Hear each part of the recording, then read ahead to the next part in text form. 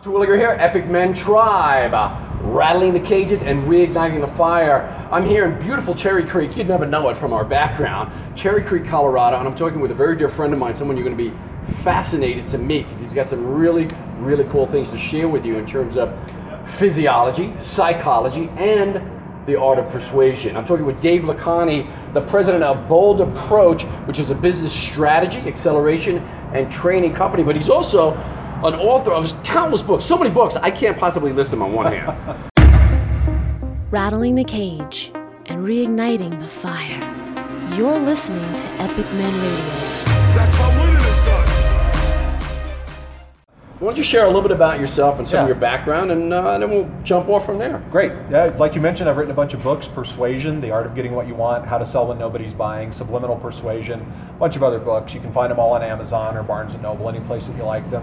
I've had Bold Approach now for about 15 years, and it's a business acceleration strategy firm, like you said. Used to spend about 200 days a year on the road. I've spoken on every continent in the world except Antarctica.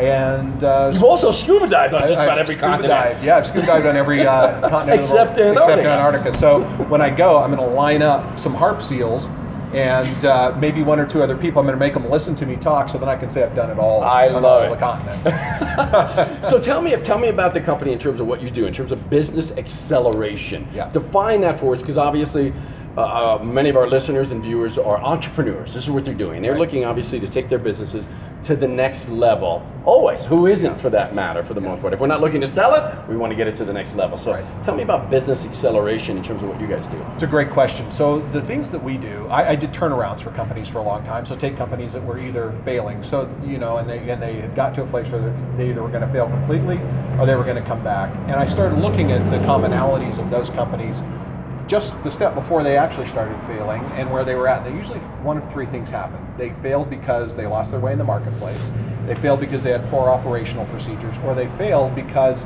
they had just grown too quickly and now they didn't know what to do. Come on down. Come on! This is live radio, live TV, let's do it.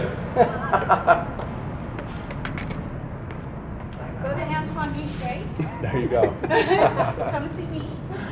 So as I started looking at that, I said, okay, what's really happening? How do we take the best ideas from all of those situations that help those companies come back and apply them earlier on? So the business acceleration strategy piece is taking a look at companies and saying, where are you at today? Where are you at? What do you need to do to grow? What are the very best techniques and strategies that you can implement right now? They're going to help you take that leap ahead. Or what can you do that's going to be disruptive inside of your industry today and make you different and stand out so that you can grow more quickly? And then operationally, how do you put all these pieces together for solid execution, because implementation is everything and money follows action? How do you take all of that, implement it properly so that you're able to then execute again and again and again and be able to have sustainable growth and quick growth? I love all of that. And again, that works into an overall strategy in terms of where are you now? Where do you want to be? Let's take a look at that and put a strategy in place to make that happen. One of the obstacles, certainly, that I think a lot of entrepreneurs, whether seasoned entrepreneurs or certainly new startups, run into is the psychology piece, which is their own mentality in many respects. So especially for small businesses, it's been my observation, at least, that in many respects, the caps or the ceilings that we put on ourselves as entrepreneurs, as business owners, also equates to the kind of caps that we put on our business in many respects. Absolutely. How do you guys deal with that psychology on an individual basis with some of the entrepreneurs themselves? Well, we sit down and get them to be brutally honest about themselves, and that's not an easy thing to do all the time, right? Because we all have our strengths and we all have our limits. And so when we take a look at what our real limits are, when you start out as an entrepreneur, you're probably wearing every hat in your business, but some of those hats don't fit quite right, right? So you put them on and they don't look quite right, but you wear them anyway. At some point, though, you have to look at them and say, who's better at this than me? And so what we do is we sit down and say, listen, because as entrepreneurs, let's face it, we're all sort of, just a little bit of control freaks. I've got to keep my arms around this whole thing. This is the nature of the beast. Is one of the reasons we got into business in the first place, as opposed to working for someone else. Absolutely. And so it's getting them to say, okay, how do you let go of a little bit of that control to someone who is so much better at this than you, that they're going to be able to give you an incremental advantage because you're not doing this anymore? And step into this space for a minute and see what happens when you're not doing that. Where could you be putting all that extra time that's going to help your business grow better faster? Where are you going to be able to innovate that you haven't innovated yet? And usually what happens, if you can get to that moment of honesty and clarity, then people will say, you know what, that's right. And then you have them take a first step, right? And say, just try it. Let's test it. Let's have a certain amount of time that we're going to test this thing. Let's see what happens when we do it. You have to be open to the process, and you have to be open to letting somebody who may know more about an area do what they know how to do best. And it may not be comfortable. It may not be what you're used to, but it may be the thing that makes your business greater. Well, we've all had that experience. I've certainly had that in my business in many respects. I mean, I have, as an athletic club owner for many years, I thought I had to be hands-on everything. You know, granted, the athletic club industry is a microcosm of larger businesses and startups today in the tech world. But at the same time, I felt like I had, it's no different. I felt like I had to manage that front desk. I had to greet every person that walks in the door. We couldn't grow. Our first athletic club was a prime example. It was a petri dish of what not to do for me if I wanted, number one, as an athlete, to be able to spare some time to pursue my athletic endeavors, but number two, to actually grow and create something that is reproducible. Right. You know, if I just wanted that one gym and it was, hey, I love being behind that desk and greeting everyone along the way, I'm not worried about training myself, and it's fun and it's great, and maybe I'll do that again when I'm retired, when I'm 90. Right. But then it was not the right approach. So letting go of that control, letting go of I need to do this myself, I'm the only one who can do it this well, is a tough And let me add a psychology. little distinction to that as well. If you not just let go of the control, but if you start out by saying, here's the, like that experience at the front desk, here's what we want to happen, here's what that looks like, and then document it, right? Make it, I mean, we're doing a video on a phone right now, right? It's that simple really to sit down and say, I'm going to set this phone up, I'm going to record the next 3 interactions of the people who walk through, I'm going to do it, and I'm going to show you exactly what I expect and what I want to do. Then I'm just going to document that, and that's going to go in our library. And so the next person that I hire is going to be able to sit down and watch these 3 videos and know exactly how we expect it to be done. Interesting. I can measure against that. I can then, when I do my evaluations, evaluate against it. And I have a reasonable and consistent expectation that everybody can meet. And then when I walk in, I can say, you know what, I saw that you didn't do that right. Go to video 2, watch that again, see how I did that, because that's really important. That takes 30 seconds of your time versus you getting frustrated and going nuts because now you've got to stop what you're doing and sit down and try and train this person again and all those things. So that documentation and that repetitive sort of motion of being able to say, listen, let's do this again, right? Let's watch this again, practice, try it. And then you get the sense of saying, okay, I know this is working, and your evaluation then becomes more effective too, because you can say, you know what, I noticed you did this thing even better than I did it, and I really like what you're going to do. So now what I want to do is record you doing that thing because it's so great. And then they get their buy-in, and you see people grow, you see the business grow. But what you've done most importantly is create this experience that every time somebody walks through the door, they love it because it's such a wonderful experience. And it's the same thing they would expect and notice when they see you. But here's the thing, that's just one piece of that. You have to do the same thing in accounting. You have to do the same thing in, you know, if you're in a gym, it's every piece of the operation in a gym. You have that documentation, so if your person can't come in that day, or they quit, or they move, or get hit by the proverbial bus, then somebody else can walk in, and within a short period of time, they can be 70-80% of the way there. And with just a short period of growth, they're going to be all the way there. And then you don't lose those steps. You don't go back to putting that ill-fitting hat on and saying, I'm just going to do this again until I do it. The problem is most entrepreneurs won't take that documentation step though, right? And if they don't, it means that they're always relegated back to that position of doing it. And let me tell you what we never do well as entrepreneurs, the same thing twice. Yes. We reinvent it every single time. Every time, because there's always a better way to do it. Absolutely. You know, I just read a new book. I just did, hey, look, squirrel. Absolutely. I was saying the only better idea than the current idea is your next idea. That's right. And it That's keeps happening exactly again and again. But I got two really important things from that. One is the idea, and I hadn't thought of this quite frankly, of videotaping as opposed to the procedure manual. Like, granted, we need to have a procedure manual, and again, most entrepreneurs in many respects don't do that even. They don't have those in terms of how things are done, how we want to do them. The only way, could you imagine a McDonald's, for example, with the ability to reproduce that model again and again without having a procedures model? But for many of us, documenting through video is a brilliant idea, brilliant training, because it's easy to watch. It's so much easier for someone to do that than to flip through and read a manual, and then they have their own vision of it anyway. They see you doing it. This is how it's done. It's fantastic. Then take this next simple step, rip the audio out of the video, which you could do on an app on your camera for $2.99. Send that off to somebody on Fiverr or Elance, who will then transcribe that for you into a Word document. You've got the basis of your manual, then edit that, and you've got the video and the manual, and you're done in a very short period of time. It doesn't cost that much money, and you've maximized your impact. Wow. Now, you've written a book that how to sell when nobody's buying. Right. So I love that. Number one, the title. I haven't had the pleasure of reading the book yet. I'm certainly it's on my list right here in Audible. And so I want to talk just a little bit about that in terms of what entrepreneurs are facing today. We're living in an economic society now where people don't want to be sold. I mean, just a quick example of that. My wife and I went out and we bought a new car the other day. Yeah. Fortunately, we were able to afford a beautiful new Mercedes-Benz, and the dealership was fantastic, and the people we dealt with was wonderful. But it's become a more even trade. In other words, I know as much or more about the car that I want, the price that people are paying, and the specific car itself, if I'm buying a pre-owned, for example, as the dealer or the person I'm dealing with himself. Absolutely. So it's much more equitable in that respect, and so they're not selling me anymore. Right. I don't want to buy anymore. I don't want to be sold anymore. Right. So They're share your facilitating a experience. transaction, right? Yeah. That's all they're really doing. You know, the truth of the matter is, you pick up this little thing that we all have in our pockets or our purses daily, and you've got more information here available at your fingertips now than we had. You know, I mean, and we're old enough to remember when, you know, if you wanted this much information, it could take weeks. Hey, speak for yourself, man. Yeah, right. That's true. I know you're about 10 years younger than me, but it's, you know, but the reality of it is, you know, you would have to then like maybe write a letter, or you would have to then go and make a bunch of phone calls and all those things. I can know everything about your business in 2 or 3 clicks. People know everything they need to know about you and your business, and they can make a good decision about whether or not they A, even want to come in the first place, or B, what they should ask or not ask. Because what it really does is lead us down all these paths. So we're very educated consumers. So, you know, these old kind of ideas around, oh, I can BS somebody a little bit, or I'll just, you know, hey buddy, I'm a good guy, just buy, you know, that doesn't cut it anymore.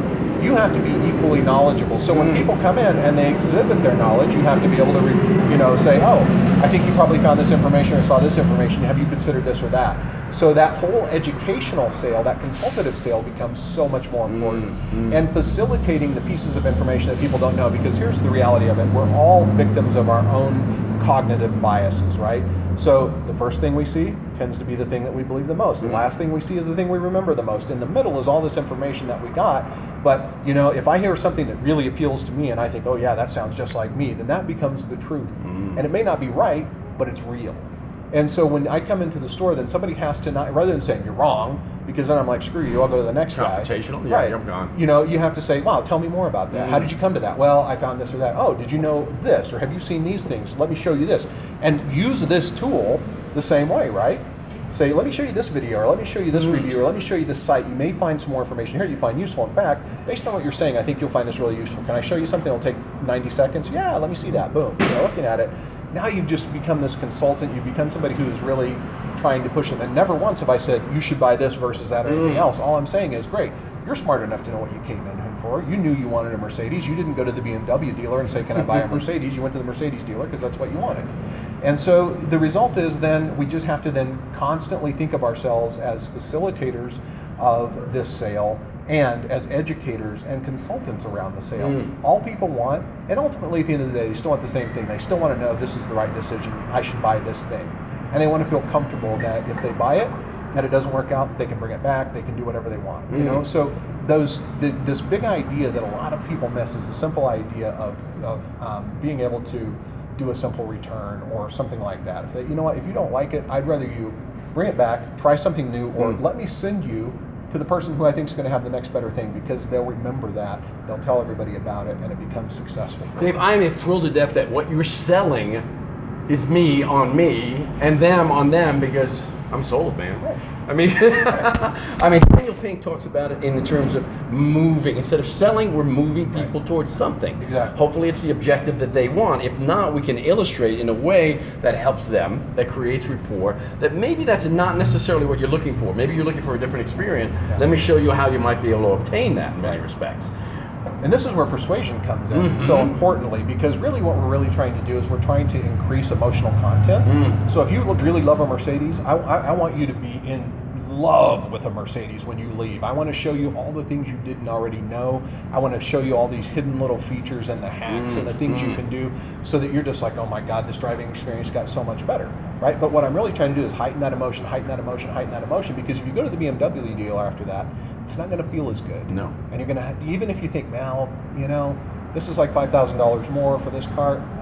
I love it so much more. Yeah. We just had this experience. I was with my partner Sarah, and we were at a store, and we were looking at a piece of furniture. One cost $1,000 more than the other. They were not significantly different, but she kept coming back and saying, "I just love that one. Something about that other one. I love that Yeah. one." And it's, and so okay, great. Yeah. Now, if you're a salesperson, all you have to do is just point out a couple little differences, and here's why you love it so much more. Yeah, that's right. Boom, done. Sold. Make it obvious. This Right. is why. This is Yeah. one of the things. Yeah. And we've had that experience as well, and exactly with that furniture. We had a certain budget for an end table we were looking for, and we kept looking and looking and looking. We didn't quite find the piece that we were. Some great pieces. Would have fit perfect. Would have looked great, but it just didn't have that that little emotional stimuli that we were looking for ultimately. And we did wind up in a place, and we saw something we absolutely fell in love with. We couldn't really define exactly why. And it's exactly what the owner of the store did. But he was the owner of the store. Right. He took ownership of that, and he wasn't trying to sell us on anything. Right. Ultimately, he made a fantastic deal with us, and we were all happy. We walked away happy. Perfect. So let's go back real quick. Yeah. Our last thing, because I know we got to get you out of here. You've got some shopping to do. In fact, that furniture store is right next door, Nice. and you're going to head right over there with That's your right. lovely Sarah in a moment. So I do want to go back to persuasion real Yeah. quick, because we touched base on that for a moment, and this is something you've written extensively on, and it's the first time we met. You were talking about persuasion. Right. You were sharing a little bit about your history and your Yeah. experience, which, by the way, is it davelacani.com? Where can we send people to learn more about you? What was it? Boldapproach.com. Boldapproach.com. Yeah. You got to go there and learn a little bit more about Dave, because it's fascinating. And so I was sold on you. I was sold on what you were talking about and the idea of persuasion.